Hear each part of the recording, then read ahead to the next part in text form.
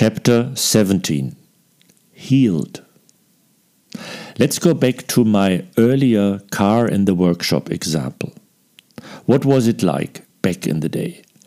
Suddenly, your car's engine wasn't pulling properly. Once you even stopped on a hill. And now you were at your regular garage. They had repaired something, replaced a few parts, but told you when you picked up your car that you would have to come back every 3 months from now on to check on things and probably repair something again. And that's the way it was. You were in the shop quite a bit and your car never really ran that great since then. It was kind of chronically sick. But now, with systems medicine and big data, everything is different. Your car is driving normally and is not causing any problems. Suddenly a warning light comes on and your smartphone app beeps. Your exhaust system is about to be damaged. Your car still isn't causing any problems, but you trust the data, so a few days later you drive to your now fully digitized garage. Their analysis computer is hooked up and wham, the answer is there. The catalytic converter has a manufacturing problem that appears in all catalytic converters with that serial number. A catalytic converter mutant, so to speak. By the way, your smartphone has already informed the workshop beforehand, so the new correct catalytic converter without mutation is already ready, immediately replaced, and on it goes. Your car hasn't just been treated. More has been done than just a repair. But like a defective gene, a defective component has been completely replaced. It is the same with a severe monogenetic that is caused by a single gene disease. The defect of a nearly vital gene or protein that causes a nearly complete failure of the entire body.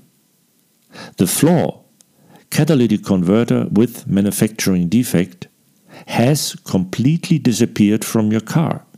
Just as with gene therapy, the disease completely disappears from your body.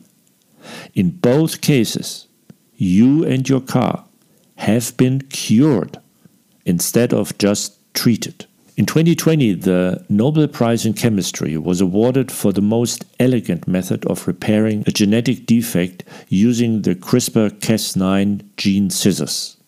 That same year, the invention was also successfully applied to 9 boys ages 6 to 12, who had been living since birth with Duchenne's muscular dystrophy, a genetic disorder that causes progressive degeneration and weakening of the muscles. It is caused by mutations in the gene that makes the protein molecule dystrophin.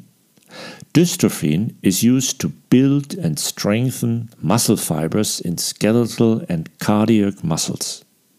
Since the gene is located on the X chromosome, the disease mainly affects boys, as they only have one X chromosome and girls usually have a healthy second X chromosome that can compensate for this defect.